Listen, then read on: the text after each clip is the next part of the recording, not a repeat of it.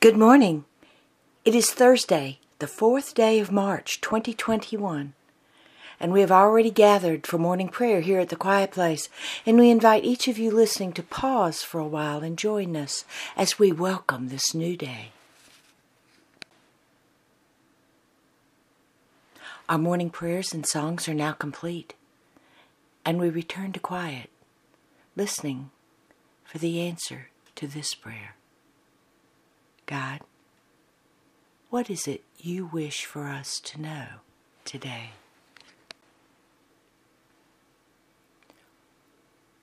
Why are you afraid of death when I have promised you eternal life? And this eternal life is already yours. You do not have to do anything to obtain eternal life. You are living a portion of your eternal life right now.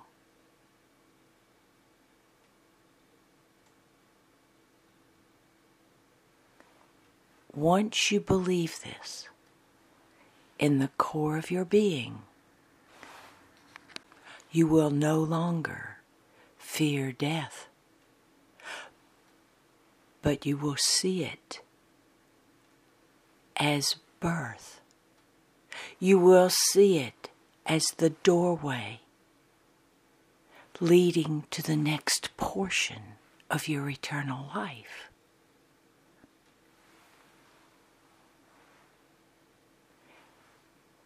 If you seek understanding of this eternal truth, this wisdom of heaven,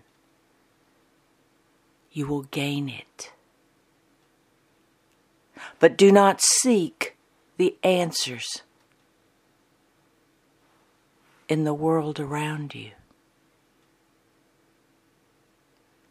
Seek understanding of this mystery of eternal life within, sitting with my Holy Spirit. That is where you are to begin. And the Holy Spirit says, there is much talk of eternal life. Many pronounce they believe in eternal life. Some sing of the day as if it were something so far away and not with you now. Turn this whole thing around and you will no longer fear what is called death. Because death is actually the resurrection, the freedom of your spirit that is you. And when you place it far away, when you think it is something that will be later, then you deny the truth that eternal life is with you now.